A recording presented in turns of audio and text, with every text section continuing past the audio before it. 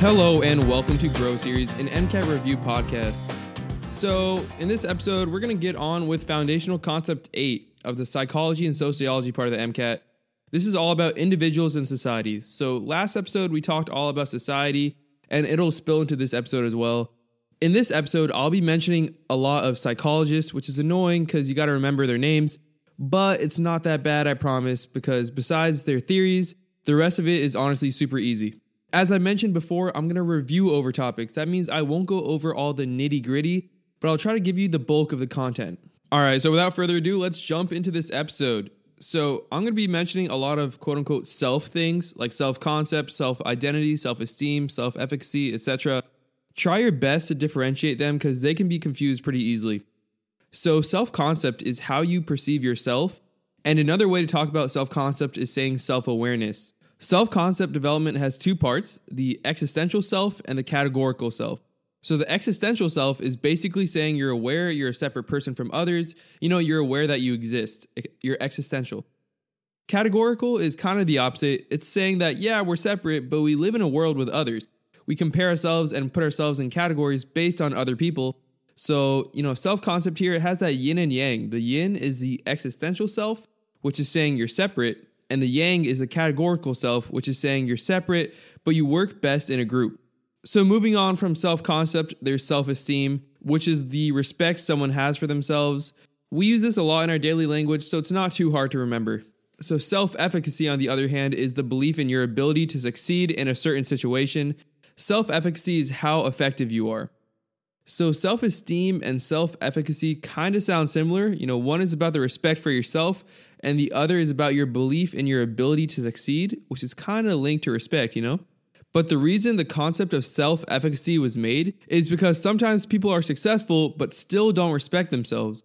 Let's take Vincent van Gogh, for example. He was an amazing painter, but a perfectionist that suffered from depression. So he was incredibly effective, so he had great self-efficacy, but he didn't respect himself, and that led to having one less ear, the iconic Vincent van Gogh. And so that means he didn't have self-esteem. All right, now, you guys remember Bandura? Remember the whole Bobo doll guy? Yeah, that guy. He was the one who made the concept of self-efficacy. So Bandura, he was a straight sociology god. Like, this guy really spread his wings on so many concepts. Insane enough, he's actually the fourth most frequently cited psychologist of all time and the most frequently cited psychologist who's still alive. So hats off, Bandura, you're the GOAT. Bandura thought that those who have great self-efficacy recover from setbacks better, they have stronger interests, they commit to things more, and they enjoy challenging tasks. So if you commit to studying for the MCAT so much so that you'll listen to some random dude talk about it on the internet, you probably have pretty good self-efficacy. So how do we get better self-efficacy? How do we make ourselves commit to things more and essentially become more successful? Well, mastering your craft is one way. If we carry on with this MCAT example, putting more hours of work in makes you commit more. And another thing is social modeling. Seeing other people kill their MCAT makes you want to do the same. Then there's social persuasion. So me saying you guys have a great self-efficacy probably lowered your doubt in yourself. And with less doubt, you get more focused. So that's social persuasion. Then there's social modeling, and there's mastering your craft. Lastly, a great way to become successful is ridding yourself of stress and lowering your neuroticism. Easier said than done, of course, but making steps to do it seems to give noticeable effects. So speaking of self-efficacy, we talked about the locus of control in the last episode, but just for a review here, self-efficacy is really tied to an internal locus of control. An internal locus of control means that you think results come primarily from your own actions, whereas an external locus of control, they attribute events to other people and things around them. So there's this one dude, his name was Carl Rogers. He was a very humanistic theorist. He believed in lots of those quote-unquote self concepts. He said that self-image is what we believe we are, self-esteem is how much value we place on ourselves, and our ideal self is what we aspire to be. So when our ideal self and our real self align, then, we made it. We accomplished what we aspire to be. Life is good. But when our ideal self and our real self aren't a match, it's called incongruity. So similar to the social identity stuff, we'll talk about social identity theory. That's basically saying groups to which people belong to are an important source of pride and self-esteem. So groups that give you an identity and a sense of belonging. I'm sure you have a sense of camaraderie with fellow pre-meds because, you guys belong in a group and you identify with each other towards a common goal, which is social identity. Now we're going to move on to development, and this is a big topic. It's going to be a decent chunk here. There's 4 theories that are the most important to understand. Those are Freud, Erikson, Vygotsky, and Kohlberg. So Freud is the first guy who wanted to talk about development. He was all about that psychosexual stuff. He thought that early childhood was the most important period of our time to develop personality, and Freud was weird with how he thought about it. So he had 5 stages throughout childhood, and if there was any issues that weren't resolved, it led to a fixation. So some people chew on anything they can get their hands on. That might be an oral fixation from their childhood. At this point, I think it's pretty clear that Freud has some rudimentary ideas. They're kind of suspect, but he was the grandfather of psychology, and he had some interesting ideas that, we still use today.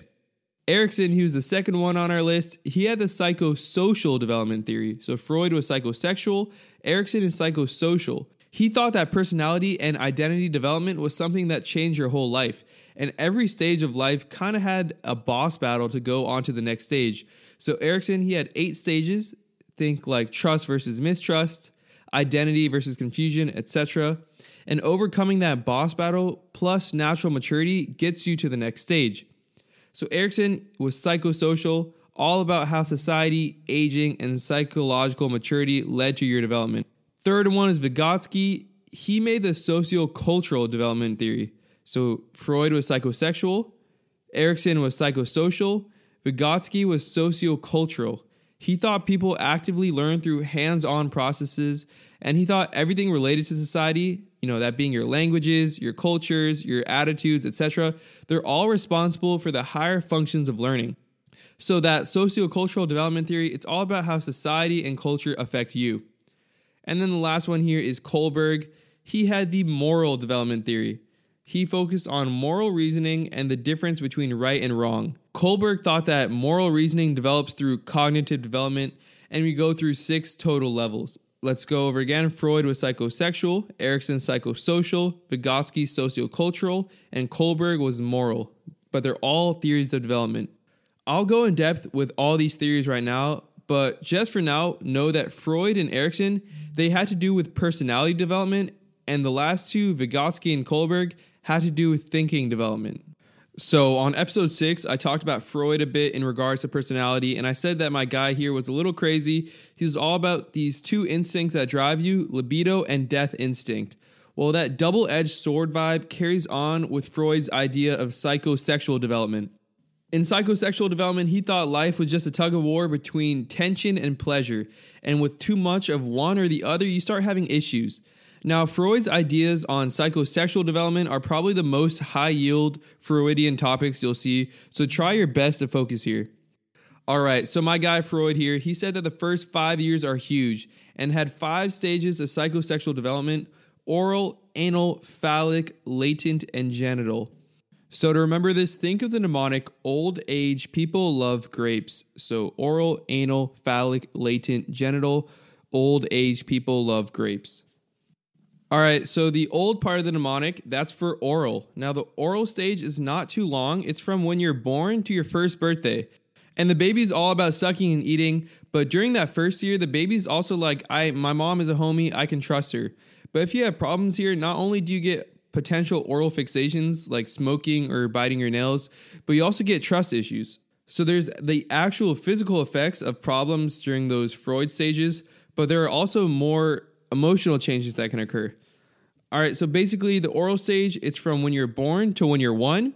You suck and you eat things, and you start trusting the homies around you. All right, so old age, people love grapes. We're done with the old part. Now let's get to age. Age is the anal stage, and that's also 1 year. That's from when you're 1 year old to when you're 2 years old. This is obviously focused on the anus, but not in a weird way. I just mean like potty training and stuff, right? So with the oral stage, the deeper emotional vibe was with trust. In the anal stage, it's all about control and independence. And if you have problems with this stage, Freud said people had problems with orderliness and messiness later on. And although the scientific basis on that claim is pretty suspect, you can logic your way into this answer when it comes to the MCAT. So we know that the anal stage is associated with potty training. Potty training, it's all about independence, which is also control. And control and independence are essential if you want to be ordered and organized as you get older. So with Freud, you can kind of process your way, kind of just logically break it down and understand it. All right, old age people love grapes.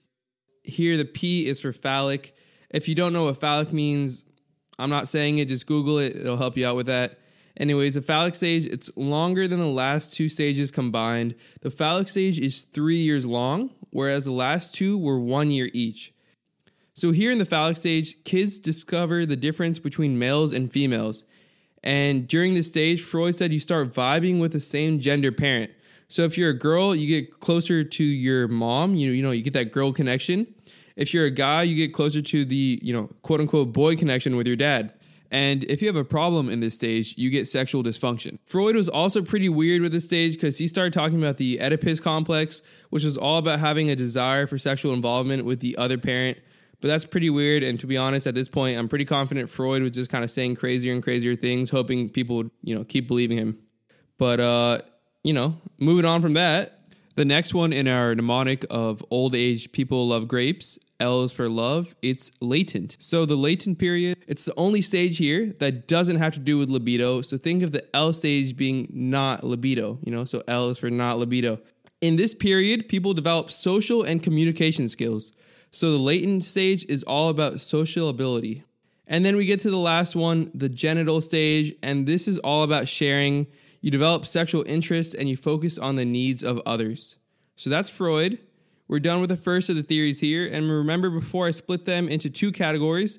So the first two I'm talking about here, Freud and Erikson, those are all about personality development.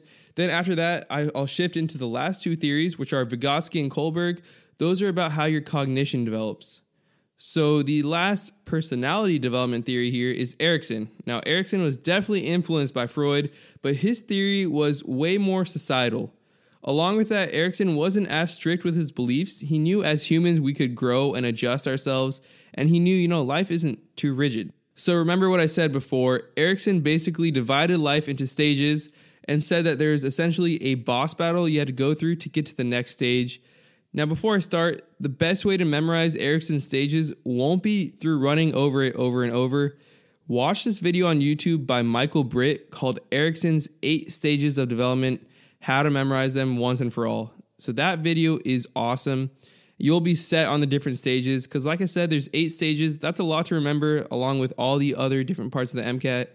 But this is pretty high yield, so I just watched that video a few times. Get it in your head, and you'll be set with Erikson's stages. And the video, again, it's called Erikson's 8 Stages of Development, How to Memorize Them Once and For All. I'll still run through the stages now, of course. The first stage at 1 year old is trust versus mistrust. So pretty similar to Freud here, where at 1 year old, you develop trust, and there's a potential for a life of mistrust. But what you also get at this time is the virtue of hope. Without this virtue, you also get mistrust. So at 1 year old, you focus on trust and hope. Erikson said at 2 years old, you focus on autonomy versus shame and doubt. So it's basically like if you don't get independence, you get shame or doubt.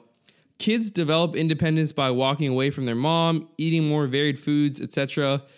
It's necessary that the parents at this stage don't get too overprotective and they let their kids do their own thing. And that kind of correlates to Freud's stages as well. Remember, Freud said at 2 years old, kids should start to learn how to become more independent. Erikson agrees with that. And so far we have them, Erikson and Freud, we have them agreeing pretty well on those things. So from 3 to 5 years old, there's initiative versus guilt. Here we start asking questions, we feel more secure, etc. We start getting a sense of purpose and explore the world and what it means to be independent. But if their tendency to ask questions is hampered in any way, they start to develop guilt, and guilt for just being creative and young leads to a feeling of inadequacy. So let's say from 3 to 5, they are doing all the right things, the environment is right, and they're doing well. Well, the next stage is from 6 to 12 years old, and that's industry versus inferiority. So in this stage, you want to be industrious, you want to master new skills, and win the approval from others. Here, teachers play a big role as well. You try to be a lot more productive, but if your sense of initiative is restricted, then the child starts to feel a bit more inferior. From 12 to 18 is your adolescent stage, which is identity versus role confusion. So it's one of the most important time periods. Here you re-examine your identity, who you are, the person you are, how you see yourself, etc. You want to see yourself as unique, but you then don't want to face the consequences of rebellion from society and, unhappiness. So from 19 to 40, when you're an adult, you get all the other stuff handled. I'm talking bills, school, etc. That's when you start settling in and going like, dang, I'd really like to have a relationship right now. So 19 to 40, think of it as kind of like a love stage, but Erikson calls it intimacy versus isolation. You try to find intimacy, but avoiding intimacy leads to loneliness or isolation. 2 stages left here. There's the one from 40 to 65 and the one from 65 and older. The 40 to 65-year-old stage is the generativity versus stagnation stage. And that makes sense. Are you going to generate a productive life for your community and for your kids, or are you going to stay stagnant? Finally, at 65, you slow down, you contemplate on your life, and that's where the stage of integrity versus despair comes in. You know how there's a stereotype of the sweet old grandma and the get off my lawn old man in the neighborhood? Well, that could be seen as 2 different paths at this stage. One of them is integrity, a feeling of accomplishment at their life, and thus, they're happier at this age. And then there's one of despair, a feeling of unfulfillment through their accomplishments, and therefore they're angrier at that age. So to run through it again, at 1, we have trust versus mistrust. At 2, we have autonomy versus shame. At 3 to 5 years old, we have initiative versus guilt. 6 to 12 years old, it's industry versus inferiority. 12 to 18, which is your adolescence, you have identity versus role confusion. And then from 19 to 40, you have intimacy versus isolation. From 40 to 65, there's generativity versus stagnation. And the last one is 65 and older, and that's integrity versus despair. So 8 stages here. And like I said, watch the YouTube video by Michael Britt called Erikson's 8 Stages of Development, how to memorize them once and for all. That'll really help you out. All right, boom. Erikson and Freud are done, and that means that the personality development theories are done as well. Now we got Vygotsky and Kohlberg, who focused on cognition. Vygotsky, he studied the social interactions of kids, and he came out of it learning that babies have 4 basic mental functions, and they're called PAMS, P-A-M-S. It's perception, attention, memory, and sensation. So I kind of link this to The Office. If you've seen it, you know the character Pam Beesly. The last names are kind of similar to Vygotsky. I mean, they both end in Y, Beesly, Vygotsky.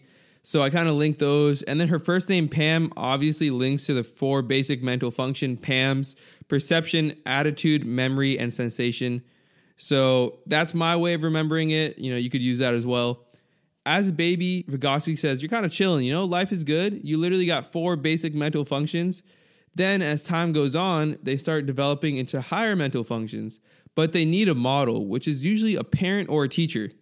So just like a tree grows from a sapling to a tree, it requires water, nutrient, and sunlight.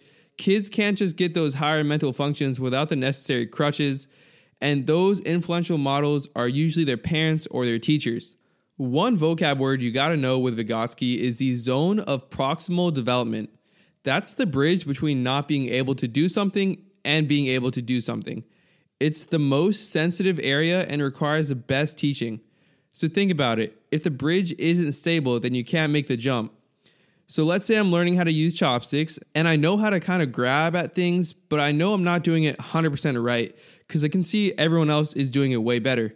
Well, if I get the help of a mentor, a model, or in other words, a more knowledgeable other, then they can help me cross that bridge of being really close to getting it to finally actually learning how to use chopsticks, by placing my fingers in the right place, like actually understanding it. So I had it relatively down, but the zone of proximal development is all about that last bit needed to actually excel in something. So not really sure how you can excel at using chopsticks, but whatever. All right, so 2 things to basically take from Vygotsky here. First off, if you come up on a question asking the 4 basic mental functions of a child, think of The Office, think of Pam Beesly. Beesly, Vygotsky, kind of similar, right? So the psychologist is Vygotsky, but then the PAM part stands for PAMS, which are the 4 basic mental functions of a child: perception, attention, memory, and sensation. Then, of course, you got to know that zone of proximal development thing, the zone where you can develop the understanding. It's the bridge between not getting it to going like, oh, snap, I can do that. Finally, we have Kohlberg here, the last of the 4. And although he focused on cognition, he was a bit different than the others because he looked at morality. And to remember that Kohlberg had to do with morality, I just think of, Cold World, Kohlberg, kind of similar.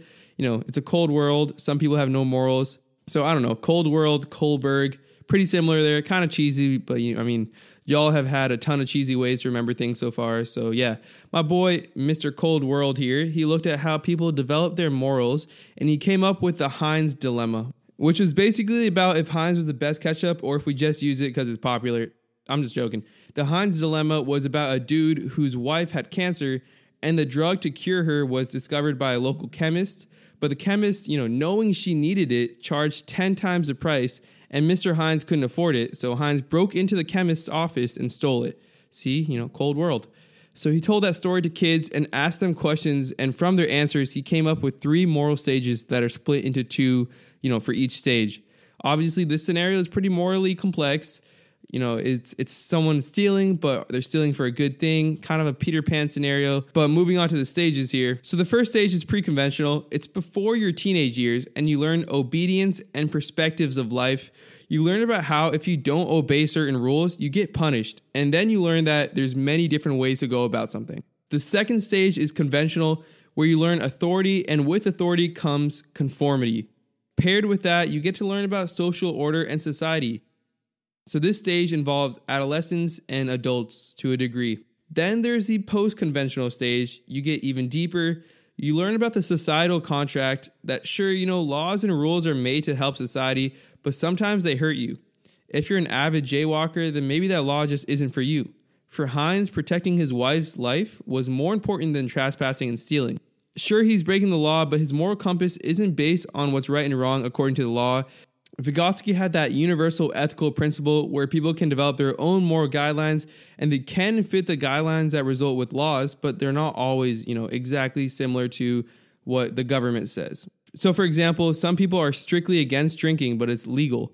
So sure, their universal ethical principle is saying that drinking is bad, but lawfully it's not. So to run through Kohlberg again, pre-conventional is obedience versus punishment and the different perspectives of life. Conventional is authority, conformity, and social order. And post-conventional is your judgment of what's right and wrong, not necessarily based on laws, but more so experiences.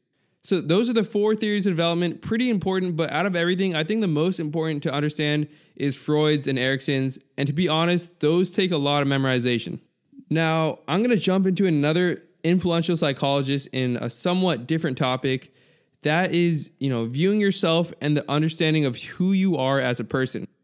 There are 2 important guys to know here, George Herbert Mead and Charles Cooley, and they had 2 different perspectives. Both of them thought that others play a pretty big role on how we see ourselves, but they were different on how they thought it would happen.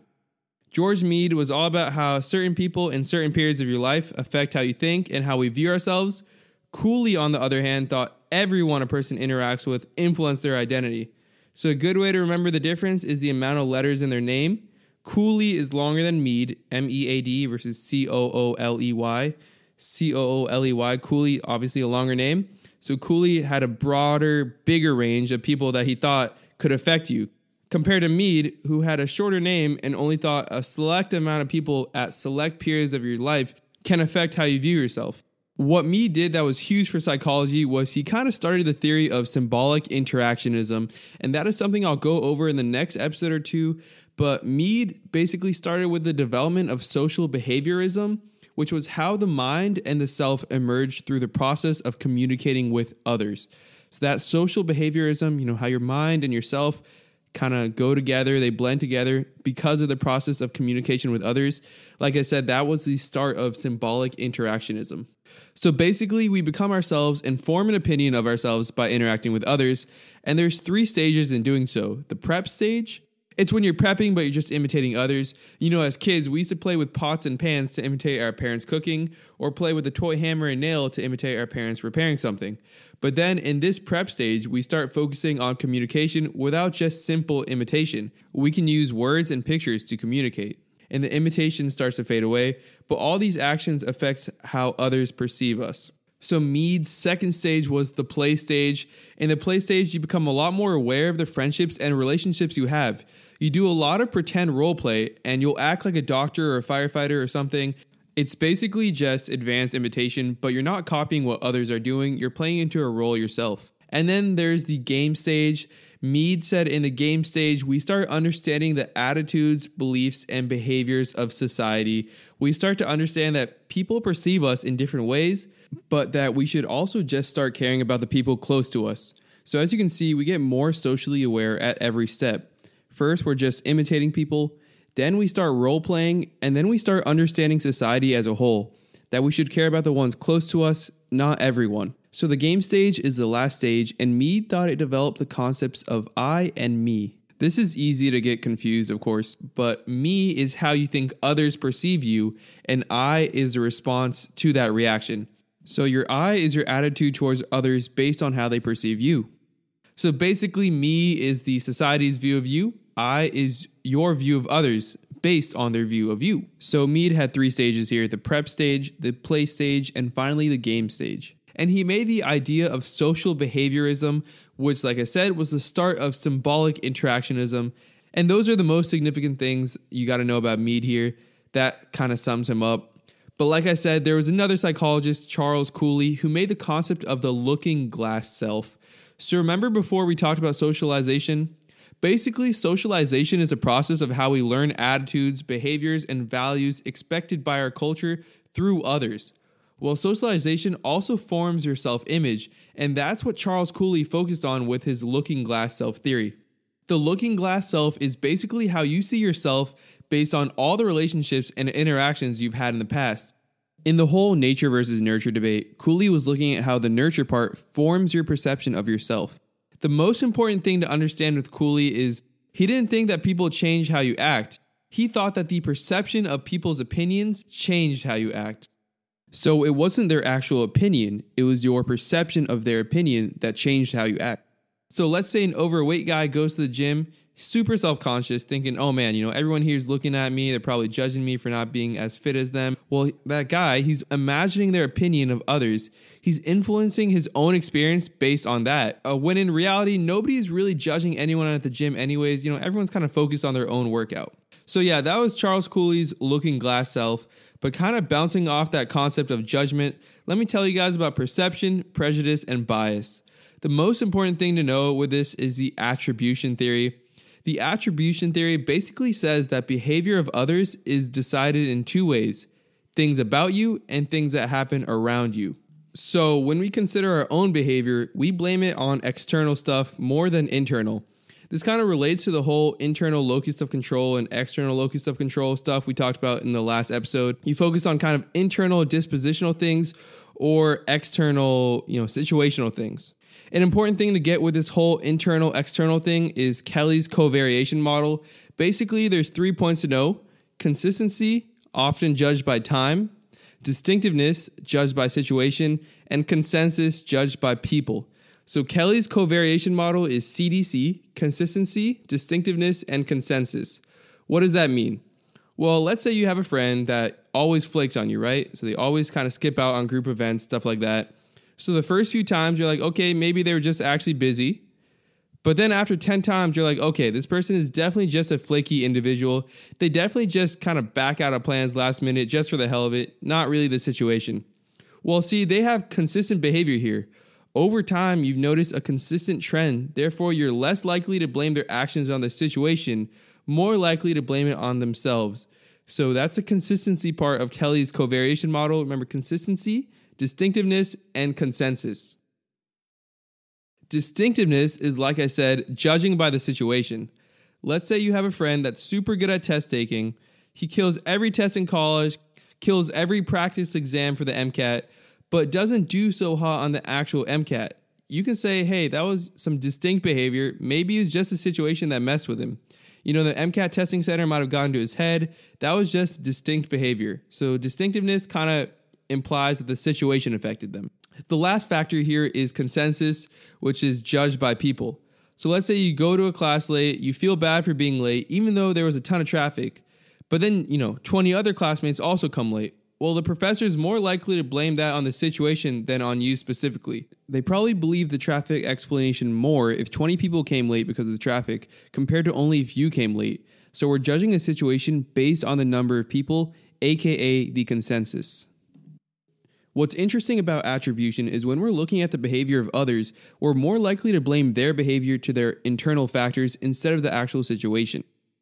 And that's the iconic fundamental attribution error. The fundamental attribution error is pretty popular here, so get comfortable with it. Again, that's when you blame something on the person themselves instead of the situation they're in.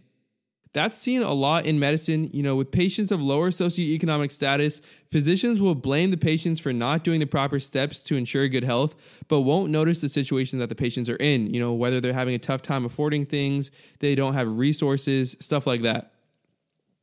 That behavior can lead to stereotyping of those in those lower socioeconomic classes. Stereotyping, it's pretty self-explanatory, but it's essentially overgeneralizing a group of individuals. Stereotyping leads to the stereotype threat. Basically, if you get stereotyped, then you sometimes decrease performance. Let's say we said all people who wear white shoes do really bad on the MCAT. Then the people who wear white shoes on the MCAT might feel that stereotype threat and do bad. Their performance might decrease. Another thing that stereotypes do is the self-fulfilling prophecy. Essentially, stereotypes lead to behavior that affirms the old stereotypes. Let's say you think you're bad at interviews. You get a med school interview. Congratulations, it's exciting, but you're really nervous. You're freaking out, thinking about how you can even answer the questions they throw at you. You're totally out of it. And then you have another person who's super chill, super confident. They know they're going to crush the interview. Well, let's say the confident person does better on the interview and gets the job. What does that do? That reaffirms the original stereotype of the person that freaks out. They think, okay, well, clearly I'm bad at interviews. Then the next interview, they get even more frustrated at themselves. They're probably going to do worse as well. That's a self-fulfilling prophecy. It's kind of like a feedback loop. So we had stereotyping, attribution, etc. We're going to conclude with prejudice and stigma. The most prone personality type to prejudice is the authoritarian personality. They're obedient to superiors, but they're pretty rigid thinkers. They don't have much sympathy for those that they think are inferior to themselves. People with that personality type use prejudice to protect their ego and avoid confronting difficult aspects of themselves. A high-yield thing related to prejudice is the frustration-aggression hypothesis.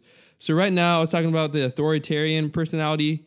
Those are, it's a personality type. Frustration is, of course, a characteristic of sorts. Those who are frustrated also use prejudice a lot. Frustration turns to aggression, which is often rechanneled somewhere, and that's sometimes through prejudice. So, for example, let's say there's an American male who's having a tough time getting a job.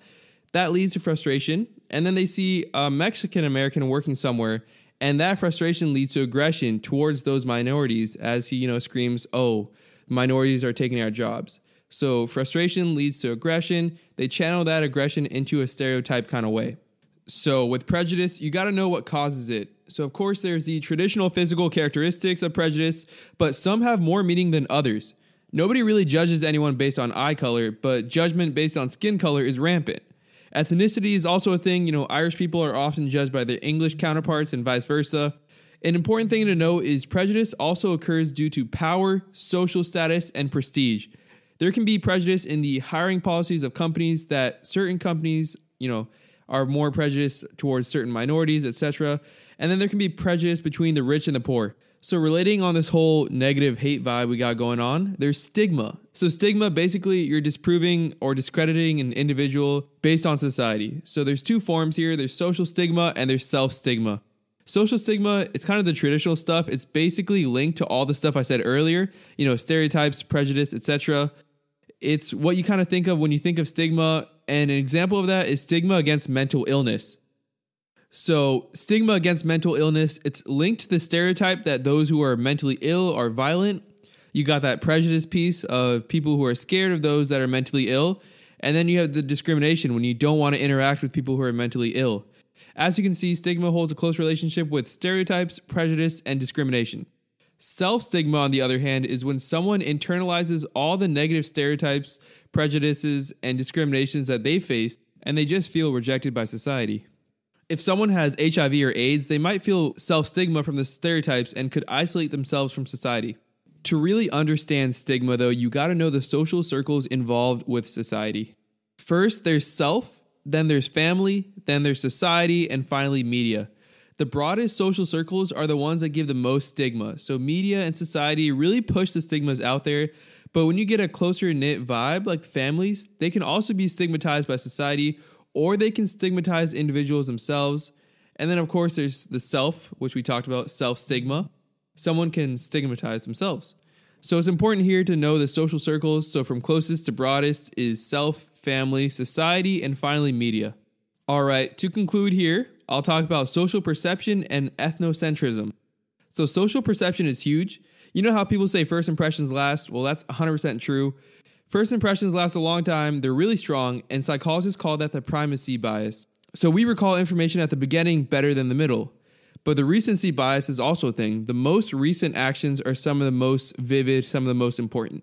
So primacy bias and recency bias, those are two words you got to know with social perception here. Another thing related to social perception is the halo effect. So Duke did a study on residency interviews, people in med school applying for residency. They found that the people who are more conventionally attractive, they had way better success at interviews. And that's related to that halo effect and the physical attractiveness stereotype. People just believe attractive people have more positive traits. They think they're funnier, smarter, etc. This also happens a lot with celebrities. The last aspect we got here of social perception before we move on to ethnocentrism is the just world hypothesis. It's basically saying you get what you deserve. It's used a lot so people can rationalize their ways. An example is like if a person who makes $300K a year sees a homeless person on the street, they might think, oh, that homeless guy probably did something that warrants homelessness. They don't deserve my $5. Of course, the world doesn't really work that way. It isn't a just world, and there's a ton of different factors that play into success and failure. But the just world hypothesis says you get what you deserve. All right, so ethnocentrism, that's basically judging another culture from the perspective of your own culture. You often view your culture to be superior, and that can lead to cultural bias and prejudice. An example of that is a lot of people think that people from their own country are the smartest. Like, I'm an American, and I know many people who think that Americans are just superior in intelligence than other countries, when that is, truly not the case. I mean, you can make the case for differences in education, which can lead to differences in the application of intelligence, but saying one country is noticeably more intelligent than the other is pretty suspect. So that's ethnocentrism. You're judging another country based on the perspective of yours. A way to judge other cultures that is less negative is cultural relativism. When you judge other cultures from within their culture. So cultural relativism is when you judge another culture while being immersed in their culture. So if I'm experiencing Vietnamese culture within Vietnam, and if I'm making opinions on the society and culture, that's cultural relativism. But if I've never stepped foot in Vietnam, don't know anything about the culture, and make comparisons while I'm chilling in America, that's ethnocentrism. So ethnocentrism is when you're centered in your own culture. Cultural relativism is when you relate to a culture by being immersed in that culture. I'll conclude here with a few vocab words, and then we can get the whole quick summary of what we discussed today. Some important words centered around the content of this episode are group favoritism. That's when you favor people in your group, but that doesn't really mean you hate on people outside of your group. The people outside your group are neutral. You just favor the people inside your group. Then there's out-group derogation, which is when we're really friendly with people in our group and not that friendly with people outside of it, often because we think the people outside our group are threatening our little clique. We all know that squad of 3 or 4 people that are just not open to anyone joining their group. They just stick to themselves and they aren't really that open to people around them. Yeah, that's some out-group derogation. And lastly, here is group polarization. Groups make decisions that are more extreme than any individual opinion, which kind of enhances that group opinion. So if I said, I don't really like when people put milk in before their cereal, then someone else in my group is like, dang, I really don't like when people put milk in before cereal. Over time, we'd be like, screw anyone that puts milk in before cereal. They aren't even real people. That can also apply to pineapple on pizza. I don't really have a study to prove it, but if you do that, then you're a psychopath. So just like that, we're done with the intro into Foundational Concept 8. Thank you guys for sticking with me this far. If you enjoyed this episode, it would mean a lot if you subscribed. And if you're listening on the Apple Podcast app, I'd really appreciate if you rated this, reviewed this, whatever you want. But before we finish, I'm going to get a quick rundown, a high-yield summary of what we went through. So in this episode, we went over the definitions of self-concept, self-image, self-esteem, and the ideal self, a few more.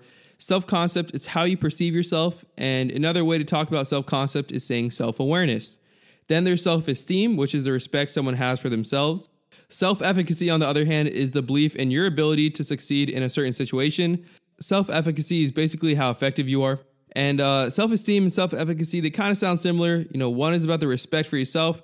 Other is about the belief in your ability to succeed, which is kind of linked to respect. But the reason the concept of self-efficacy was made is because some people are successful, but they still don't respect themselves.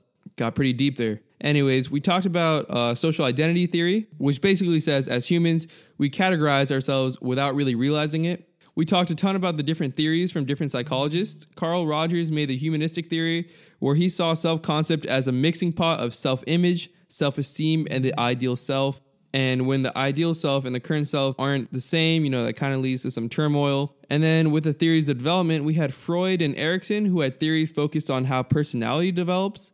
And then Vygotsky and Kohlberg, who had theories on how cognition develops. The most important thing to know, which takes raw memorization, is knowing Freud and Erikson's stages. Freud had 5 stages, Erikson had 8. Freud had that psychosexual development theory, Erikson had the psychosocial development theory, and remember the acronym we made for Freud was old age people love grapes.